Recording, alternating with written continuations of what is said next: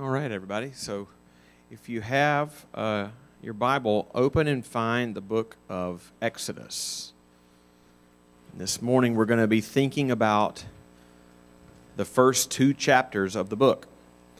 I hope you've had a chance to read them ahead of time. Please get into that habit because, and you know what I'm about to say, you will always get more out of it if you do. And especially when we are studying through a book in this fashion. It's almost like we did with the Minor Prophets a couple of summers ago, if you were here for that, where we were covering an entire book of the Bible every single week. There's no way that I can read that out loud, or we can talk about every verse in a Sunday morning. So in a similar way, we're going to be covering large chunks. There's 40 chapters in Exodus. We're covering large chunks every week. There's no way we can read it all. So it would help you immensely if you've read it in its entirety before you come. So hope you've done that with chapters 1 and 2. Last week we tried to get an overview of the book. Not anywhere near sufficient to preview everything in the book, but hopefully sufficient to at least help give you an idea of the importance of the book of Exodus to the storyline of the Old Testament, to see the emphasis and the aim of the providence of God in the book. Like, what is God up to in the book of Exodus? And we saw two things in particular in two broad ideological or theological divisions of the book. In chapters 1 through 15, God's main providential aim is to display His glory to all the nations, to display His glory over Pharaoh. I will get glory over Pharaoh. I will get glory over the gods of Egypt. And then the second providential aim in the latter part of the book, chapter 16 all the way to chapter 40, is to manifest His abiding presence with His people. How that would come about, how that could happen. Well, last week in that overview, we also looked at the significance of this pattern of Exodus that is not just here in the book of Exodus, that you see small patterns of Exodus even in the book of Genesis, in the life of Abraham. You see it in the life of Lot. You see it in just over and over again, little episodes of tiny exoduses. This book is just the most prominent example of a big one. But you see it later in the Old Testament, like in Joshua. You have this recapitulation of Exodus over and over again, this pattern that is important throughout Scripture, the point of which is, as we saw last week, and the purpose of Exodus and all those other little ones, was to point us beyond themselves to a greater, bigger, more eternal Exodus to come.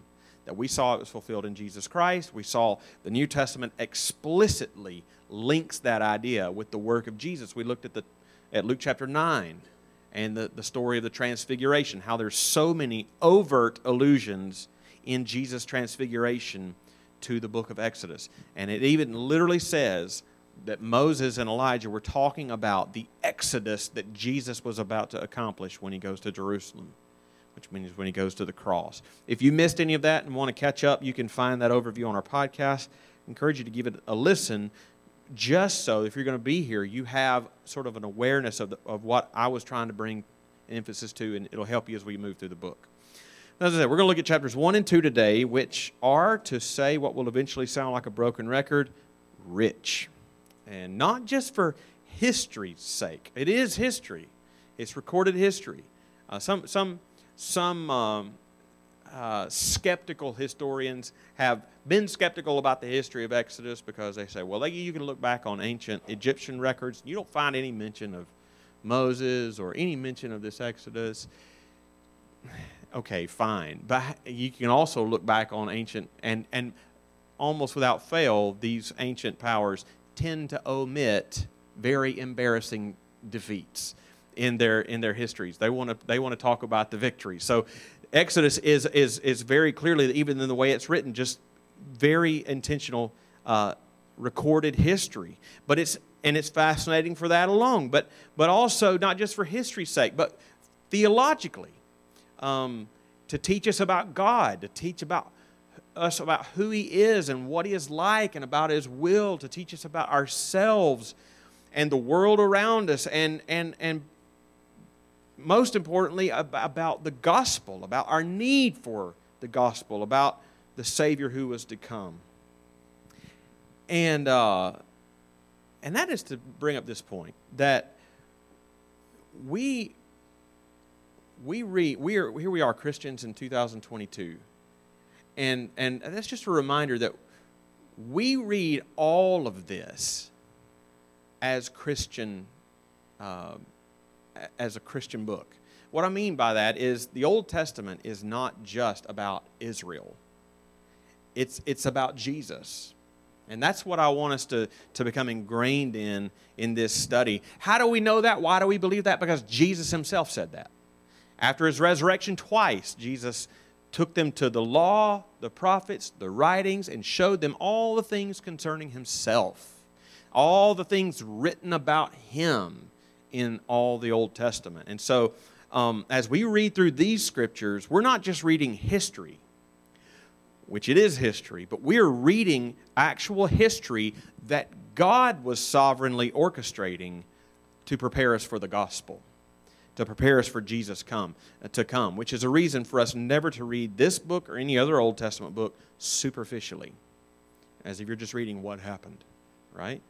Always, as you read what happened, ask the question, how does this point me forward to? How does this promise me? How does this prepare me for Christ? Because that's why it happened. And again, since we're covering 2 chapters this morning, we don't have time to read both, but to read just a portion of what we'll study today, and you hopefully having read the whole on your own, let's just read a portion from chapter 2. If you found that, follow along as I read verses 1 through 10. Now a man from the house of Levi went and took as his wife a Levite woman. The woman conceived and bore a son, and when she saw that he was a fine child, you have echoes of the King James says a goodly child, goodly. But even in that, you hear even better the echoes of Genesis. She saw that it was good, right? A fine child. She hid him for 3 months. When she could hide him no longer, she took for him a basket made of bulrushes or papyrus reeds, and daubed it with bitumen and pitch. And she put the child in it and placed it among the reeds by the riverbank. And his sister stood at a distance to know what would be done to him. Now the daughter of Pharaoh came down to bathe at the river, while her young women walked beside the river. She saw the basket among the reeds, and sent her servant woman, and she took it.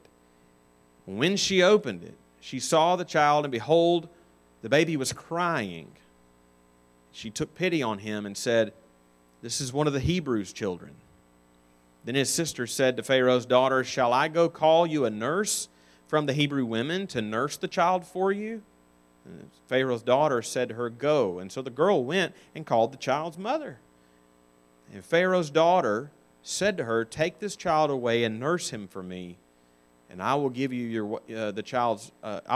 wages." So the woman took the child and nursed him. And when the child grew up, she brought him to Pharaoh's daughter, and he became her son. And she named him Moses, because, she said, I drew him out of the water. Let's pray. Lord, what we just read, all these events in chapters 1 and 2, and all the passages later in the Scriptures that we're going to make reference to, everything is, we confess our faith to you in prayer. It is your holy, inspired, inerrant, infallible, sufficient, clear, authoritative, and necessary word to us. And Lord, we ask for your help, it being your word. We don't come presumptively to it. We come needy to it, needing your help. So please give us eyes to see the truth. Give us minds to understand it. Please give us hearts to embrace it. Give us wills to obey it, whatever it is you have us to do. And Lord, give me the help that I need to teach. Please give us all ears to hear. I pray in Jesus' name. Amen. All right, hopefully you already know, even though we just read the first 10 verses of chapter 2, you kind of are familiar with the flow of both of these first two chapters. Chapter 1 begins in the first few verses linking the end of Genesis to the beginning of Exodus in how it explains how the family of Jacob, through Joseph, even came to be in Egypt in the first place. And at the end of Genesis, this tells us in these early verses, they were about 70 people. Which I said then last week, they were more of a family than a nation at that point. 70 people in all. Well, this explains how they went from 70 people and became a multitude of people by the beginning of Exodus. And how they went from being a favored people under Joseph to being a despised and oppressed people under a new Pharaoh.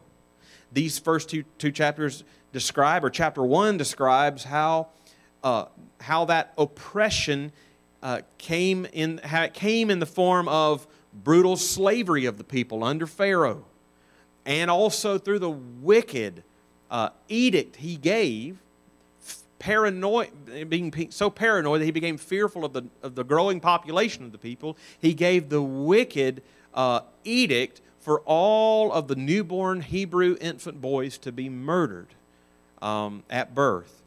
Chapter 2 we just read, or when you have this great at the end of chapter 1, this great defiance of the Hebrew midwives that we'll make reference to.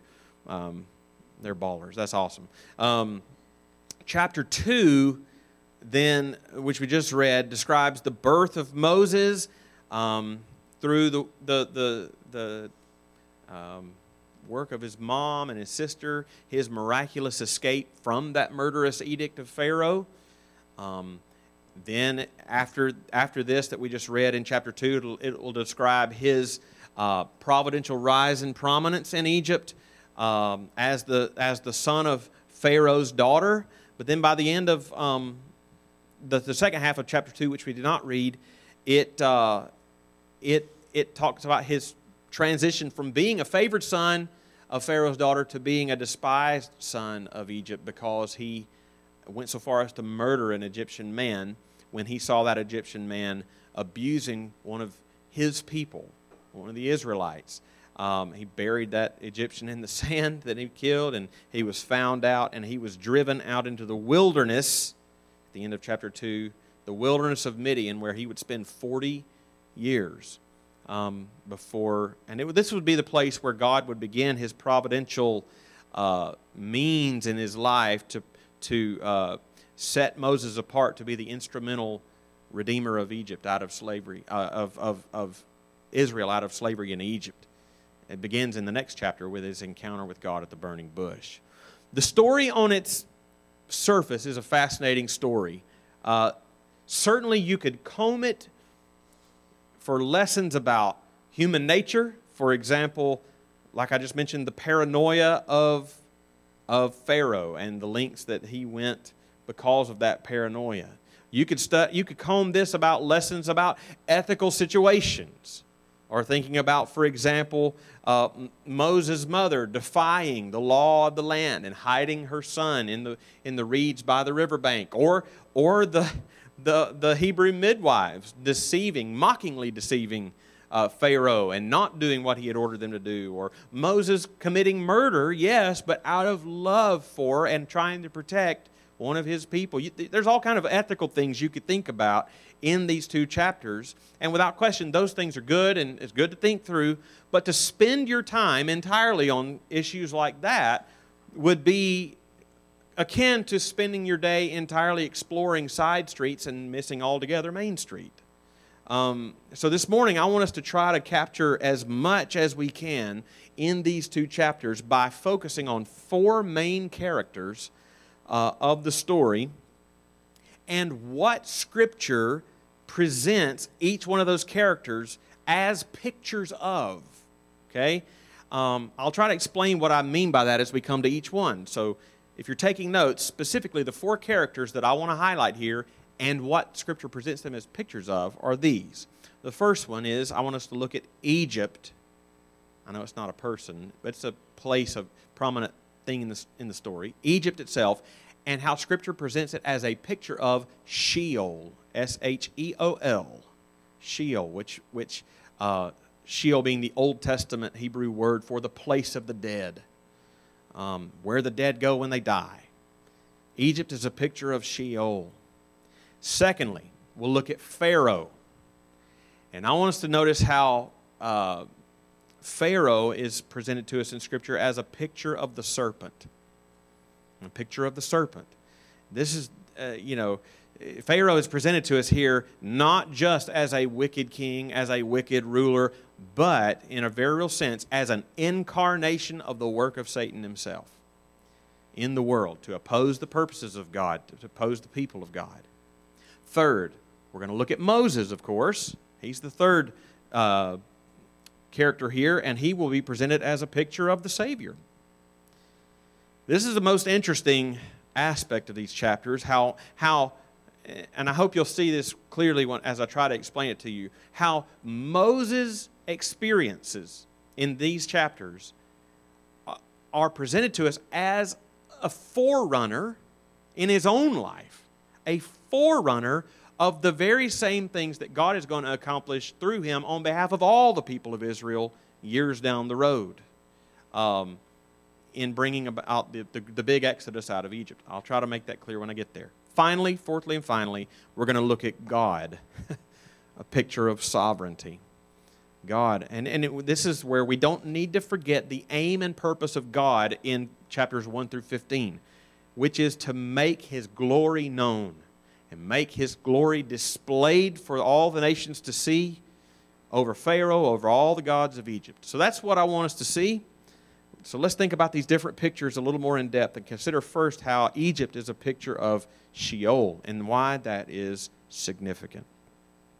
If you just started reading the book at the beginning, you see how in the book opens in the early verses of chapter 1, reminding us of how the people of Israel came to be in Egypt in the first place.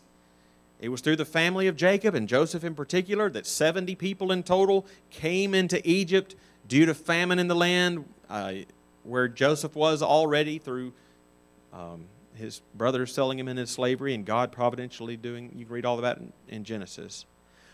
And while this is all well and good, and for example, you look at verse 7, it describes that time as a time of blessing and fruitfulness. It says in verse 7, the people of Israel were fruitful, and they increased greatly. They multiplied and grew exceedingly strong, so that the land was filled with them.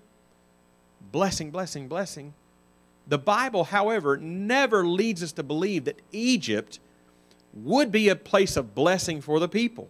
In fact, the scriptures go to great pains to present Egypt not just as an oppressive place against the people of God, but as a place representing death itself and the curse of exile away from God.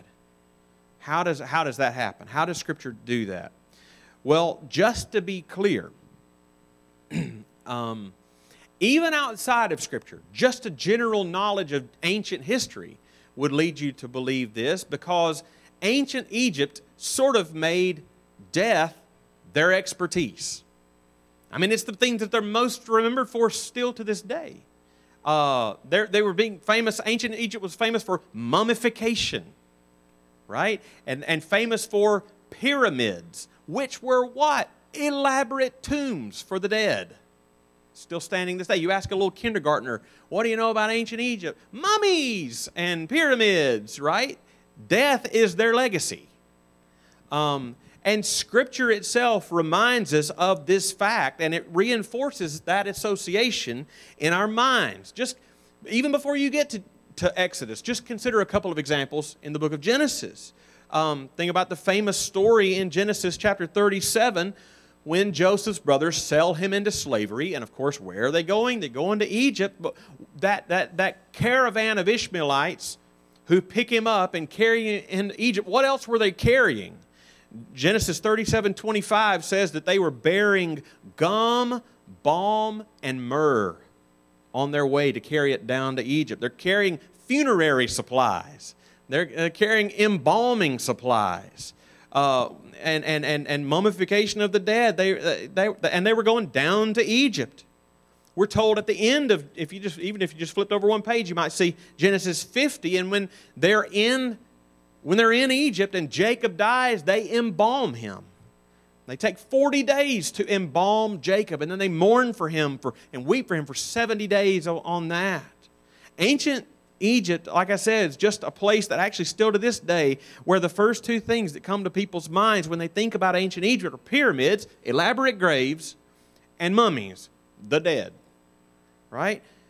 But to further deepen in Exodus that association with Egypt being the place of the dead, think about this first section of Exodus, chapters 1 to 15, where God is going to display His glory over all the nations. That first section, chapters 1 to 15, is bookended by water. By water. On the front end, it's the Nile. On the back end, it's the Red Sea, the waters of the Red Sea. And in Exodus, both of those bodies of water are associated with death. The Nile with the death of untold thousands of Hebrew babies. The Red Sea with the death of untold thousands of Pharaoh's army. Right? And throughout the Scriptures, not just in Exodus, throughout Scriptures, waters are often associated with death. Think about Genesis. Think about the flood. The flood are the waters of death. Or consider the story of Jonah later in the Old Testament. And on that note, Jonah goes so far as to compare the waters he went into as Sheol. Let me just give you an example. Here's Jonah chapter 2. You can write this down or you can turn to it. Jonah chapter 2. Verses 2 through 9. This is what Jonah says. I called out to the Lord out of my distress, and He answered me. Out of the belly of Sheol I cried. And He's there in the water. And you heard my voice. You cast me into the deep, into the heart of the seas. The flood surrounded me. Sheol. Right? And all your waves and your billows passed over me. And then I said, I'm driven away from your sight. You see, even describing it as Sheol is describing it as a place of being separated from God. I'm driven away from your sight. Yet I shall look again upon your holy temple. The waters closed in over me to take my life. The deep surrounded me. Weeds were wrapped around my head. From the roots of the mountains, I went down to the land whose bars closed upon me forever. Yet you brought up my life from the pit. The waters were the pit of separation from God. When my life was fainting away, I remembered the Lord, and my prayer came to you into your holy temple. Those who pay regard to vain idols forsake their hope of steadfast love, but with the voice of thanksgiving I will sacrifice to you what I have vowed I will pay. Salvation belongs to the Lord. So the waters that bookend this whole first section just are associated with death and a place of curse and separation from God. And just consider the language. It's not... Sometimes you have language in the Bible that means more than just one thing. It's like when Nicodemus comes to Jesus at night. Sure, it was the time of day. It also represented the darkness of his own soul. In a similar way, this is not just a geographical feature when it constantly says people go down to Egypt. They descend into Egypt. Right? That caravan in Genesis 37 was going down to Egypt, descending there. And as we enter the story of Exodus, therefore, we're not just being told historical information and the geographical location of the people of God. It is meant to be associated, a place associated with death and curse and exile and separation from God under His heavy hand. And immediately we see another link here to something we said last week. The nations are presented here as being content in that place. And they're trying to find permanence in that place. Because what does Pharaoh force the enslaved Israelites to build for him in chapter 1? In chapter 1, verse 11, it says that he oppressively tasked them with building cities for him. Cities for him. And not just any kind of cities, store cities, seeking permanence and security in that place. That echoes, I said, if you were here last week, that echoes what we said about Cain, the son of Adam and Eve. When after he murdered his brother, it says he settled in the land of Nod, which Nod meant wandering. He settled in the place of wandering from God, and he built a city there. And he named it after his son, which is trying to bring permanence to his own name. All of this serves to present Egypt to us as a place of curse, a place of death, a place of separation from God, a place where the nations are happy to make their home. Nations are happy to settle there, build their cities there, try to find permanence and satisfaction there. But it's a place from which God wants to redeem His people, but not without opposition. Because if in Egypt we see a picture of Sheol and death, these chapters present in Pharaoh a picture of the serpent. Think about that with me for just a moment. Not to spend too much time on this point, because there are yet more important things than this to see, but it is a fitting capstone to what I just said about Egypt. That Pharaoh pictures the serpent, that he pictures the activity of Satan in the world. So clearly, you should hear in this echoes of Genesis 3, where Satan was masquerading as a serpent in the garden. How does Pharaoh represent the serpent? Well, first of all, if you would have, it would have been the very first thing perhaps that crossed your mind if you had been there and looked at him, because he would have worn a crown, the prominent thing of which was on the front a raised serpent. The cobra was in ancient Egypt a symbol of divine authority. And he wore, when you looked at his face, and he had a raised serpent on his crown. And he claimed for himself deity. Ezekiel 29:3 reinforces this claim, where God says in Ezekiel 29:3, "Speak and say, Thus says the Lord God, Behold, I am against you, Pharaoh, king of Egypt, the great dragon," or serpent, that lies in the midst of his streams. Remember the bookends of water? That says, "My Nile is my own. I made it for myself." And God, of course, is rebuking him for that there. Because Exodus presents Pharaoh as a serpent, as doing the work of Satan rather than God, you see that in what he does. Not just what he looks like, but what he does. Because what does he do here in the first chapter when he fears the Israelites are growing too many? He issues a murderous edict that all Hebrew baby boys born be murdered. Well, that's not only horrifically wicked, it's a personification of Genesis 3:15, where God said in His curse on the serpent, "I will put enmity between you and the woman, between your offspring and her offspring. He shall bruise your head, you shall bruise his heel." This is that enmity at work. This is that bruising in historical circumstance. But it's more than just a personification of Genesis 3:15. If you were here in the fall and spring, we studied through Revelation. It's a personification in history of Revelation 12. Where we saw in Revelation 12 that scene of a woman about to give birth.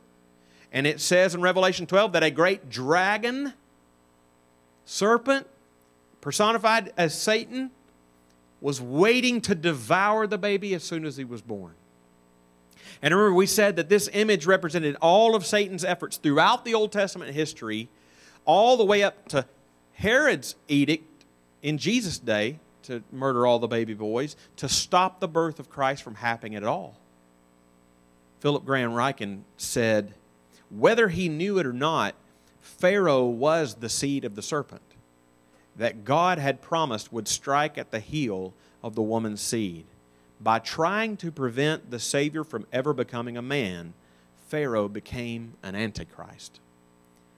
So that's a fitting capstone to what we saw of Egypt itself. But the theme of these two chapters do not center on just Egypt as a picture of Sheol or Pharaoh as a picture of the serpent. It's not here just to highlight how big and how scary our enemy is, but it's here to maximize God and His will and His work, that we fear Him above all else. The third, we see in Moses finally a picture of the Savior. Think about that with me. I already said the story here is interesting in its own right. Under the Pharaoh's murderous edict, Moses was born, should have died, according to his edict, and his mother did not want to kill him, so she hid him for 3 months until she couldn't really any longer keep him hidden. So she made a basket ready to float on water, and she put Moses in it and put the basket on the Nile River, where he was eventually found. We read that by Pharaoh's daughter when she was down at the river's edge. By the way, just one little interesting tidbit here. There's an artifact in the Cairo Museum of an elongated, I'm not saying it's older than, they date it to older than Moses, but still it makes an interesting possibility. There's an elongated basket woven out of reeds with the remains of a boy in it.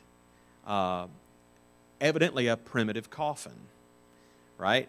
I just take from that, it's entirely possible that Moses' mom was putting on a funeral ruse, that she had made a coffin for her dead son, who wasn't dead at all, and put it in the river like they were supposed to do, just trying to make it look like the child was dead. Just trying to make it look like she was obeying the edict. But Pharaoh's daughter finds the basket of the child, names the child Moses, and then through the help of Moses' sister who was there, arranged for Moses' mother, real mother, to nurse the child. Well, then the story skips ahead, what we didn't read, like I said earlier, to an episode where he sees an Egyptian beating one of the Hebrew slaves, and he murdered that Egyptian and hid him in the sand. And he's afterwards, because of that, shunned by Pharaoh. Pharaoh chases him into the wilderness. There he defends the daughters of a Midianite priest, is given one of them in marriage, and he would remain in that wilderness for 40 years until we get to chapter 3, and God confronts him in the burning bush, commissions him to go back to Egypt. Again, this is an exciting story in its own right, but there's so much more to see than a superficial reading would allow you to see. What we see on a careful look at Moses here is not only that God was raising up Moses to be a deliverer of Egypt, of Israel on down the road, but the life events of Moses that I just described, those same things that I just described about Moses' life, give us a picture of him as a forerunner in his own life of the same things that would be accomplished in a bigger picture through him later to come. Where do we see this? In so many ways. Well, here's some of those ways. Moses was born as a Hebrew, and what is his first recorded action in the book of Exodus? In chapter 2, verse 6, it's crying. It's crying. That is in his life, what we will see later, 40 years later in the people of Israel, for example, in chapter 2, verse 23, where their cry goes up to God. So we have Moses crying, you have the people later crying. Moses was put in a basket and laid among the reeds. Reeds in Hebrew is suf. Suf. In the Nile, that anticipates a later day when all of the Israelites would go through the Red Sea, or more properly, the Sea of Reeds, Yam Suf. He comes through the reeds, they go through the Sea of Reeds. Incidentally, in Hebrew, the basket that Moses was laid in in the Hebrew is called an ark. He was laid in an ark, just like Noah's, indicating that God would save Moses through the waters like Noah was saved through the waters, and indeed the later people would be saved through the waters. When Pharaoh's daughter found him, she named him, in verse 10, she named him Moses, and she said, because I drew him out of the water. One commentator said her Hebrew actually wasn't very good, because Moses, not to get too deep in the weeds, no pun intended, Moses is actually an active participle, not meaning one who was drawn out, but one who draws out. One who draws out. So his name itself ends up being prophetic for what God would do through him. He would be the instrument through which God would draw out his people out of Egypt. Notice, by the way, in chapter 2, verse 11, the repetition of his people. One day, he went out, when Moses was growing up, he went out to his people and looked on their burdens, and he saw an Egyptian beating a Hebrew, one of his people. And then, despite defending that Hebrew, if you look down in verse 14, he goes back to some of the Hebrews, and the Hebrew people scoff at and scorn Moses. It just echoes later on Jesus coming to his own, and his own people did not recognize him. His own people did not receive him. But Moses would then go into the wilderness for how long? 40 years. Right? Just as later the people of Israel would. The events of Moses' life was a clear forerunner of the salvation that God would accomplish for all the people of Israel through him. Moses is not just a type of Christ. Moses is a type of the small exodus that was about to happen through him for all the people of Israel. Certainly Moses was a type of Christ in a lot of ways. But in these two chapters, we see a very important way in which he is. Here's how one commentator, Morales, puts it. Part of the point is that the mediator of God's people must first experience the journey for himself for their sakes, to lead them along the same path. And that is a truth that is borne out in the New Testament about Jesus. Here's just one more example. This is Hebrews chapter 2, verses 14 through 18. Listen to what it says about Jesus Christ. Since therefore this is Hebrews 2, 14 to 18. Since therefore the children share in flesh and blood, he himself partook of the same things, that through death he might destroy the one who has the power of death, that is, the devil, and deliver all those who through the fear of death were subject to lifelong slavery. Interesting choice of words. For surely it is not angels that he helps, but he helps the offspring of Abraham.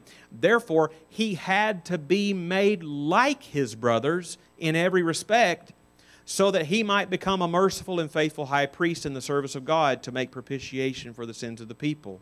For because he himself has suffered when tempted, he is able to help those who are being tempted. Moses went through in his own life what he would later bring about in all the people of Israel. Yeah. So, all of this, yet again, as we mentioned last week, just shows the providential hand of God orchestrating every event according to his plan and his purpose. So we've considered Egypt, we've considered Pharaoh, we've considered Moses, but we have not yet considered specifically what we see of God in these chapters. So as we come to our last point, think with me about God as a picture of sovereignty. We noted at the very beginning the opening words of this book in chapter 1, verse 7. Again, we read, "But the people of Israel were fruitful and increased greatly. They multiplied and grew exceedingly strong, so that the land was filled with them." That theme is repeated again down in chapter 1, verse 12. "But the more they were oppressed, the more they multiplied, and the more they spread abroad, and the Egyptians were in dread of the people of Israel." And then when you get to chapter 1, verses 20 and 21, and when you have the Hebrew midwives deceiving the Pharaoh and defying his edict, we read why the Israelites were so fruitful even with more oppression, more multiplication. Why were they so fruitful?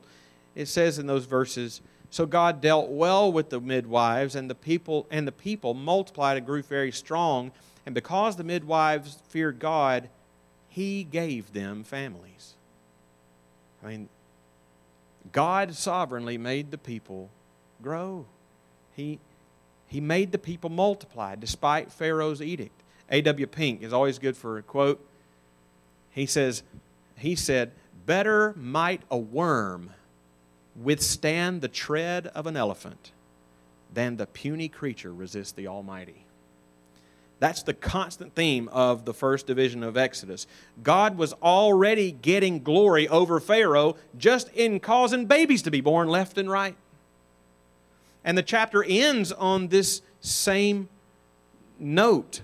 I would say not this chapter, this section, chapter 2, verse 23. And it says, chapter 2, verse 23, during those many days, the king of Egypt died. The one who claimed deity for himself died, while the eternal, the true living God lived on. And again, just look at those beautiful last verses. Look at the string of, as the people are groaning and crying out under their oppression, look at the string of verbs highlighting the sovereignty of God in verses 24 and 25 of chapter 2. God heard their cry. God remembered His covenant with Abraham. God saw His suffering people, and God knew. And again, this final word about God, and God knew. That is intentionally meant to echo the first thing we read about this Pharaoh in chapter 1. There came a new king who did not know Joseph. God did. God knew Joseph. God remembered His people. If you ever doubted the sovereignty of God, the book of Exodus will cure you of that. And if the first 2 chapters teach us anything, it is that despite the fiercest opposition of Satan in the world, God would provide salvation and He would save His people. Let's pray. Father, thank You so much for a beautiful word in Exodus chapters 1 and 2. Lord, I pray that even if we did read these chapters ahead of time before we came in here, I pray that having thought about these things together, Lord, that we might go back and read them yet again and see for ourselves how your sovereign hand was at work in getting glory over Pharaoh, even causing babies to be born, causing 2 Hebrew midwives, Shiphrah and Puah, to be bold as lions and mock Pharaoh to his face in the fear of God, and how You set up this great and fierce enemy of Egypt and Pharaoh, but then you have a Savior coming from the unlikeliest of places as a picture of Jesus who is to come, who is of no reputation, and yet is the King of the world. Lord, we give You thanks for these things. We pray them in Jesus' name. Amen.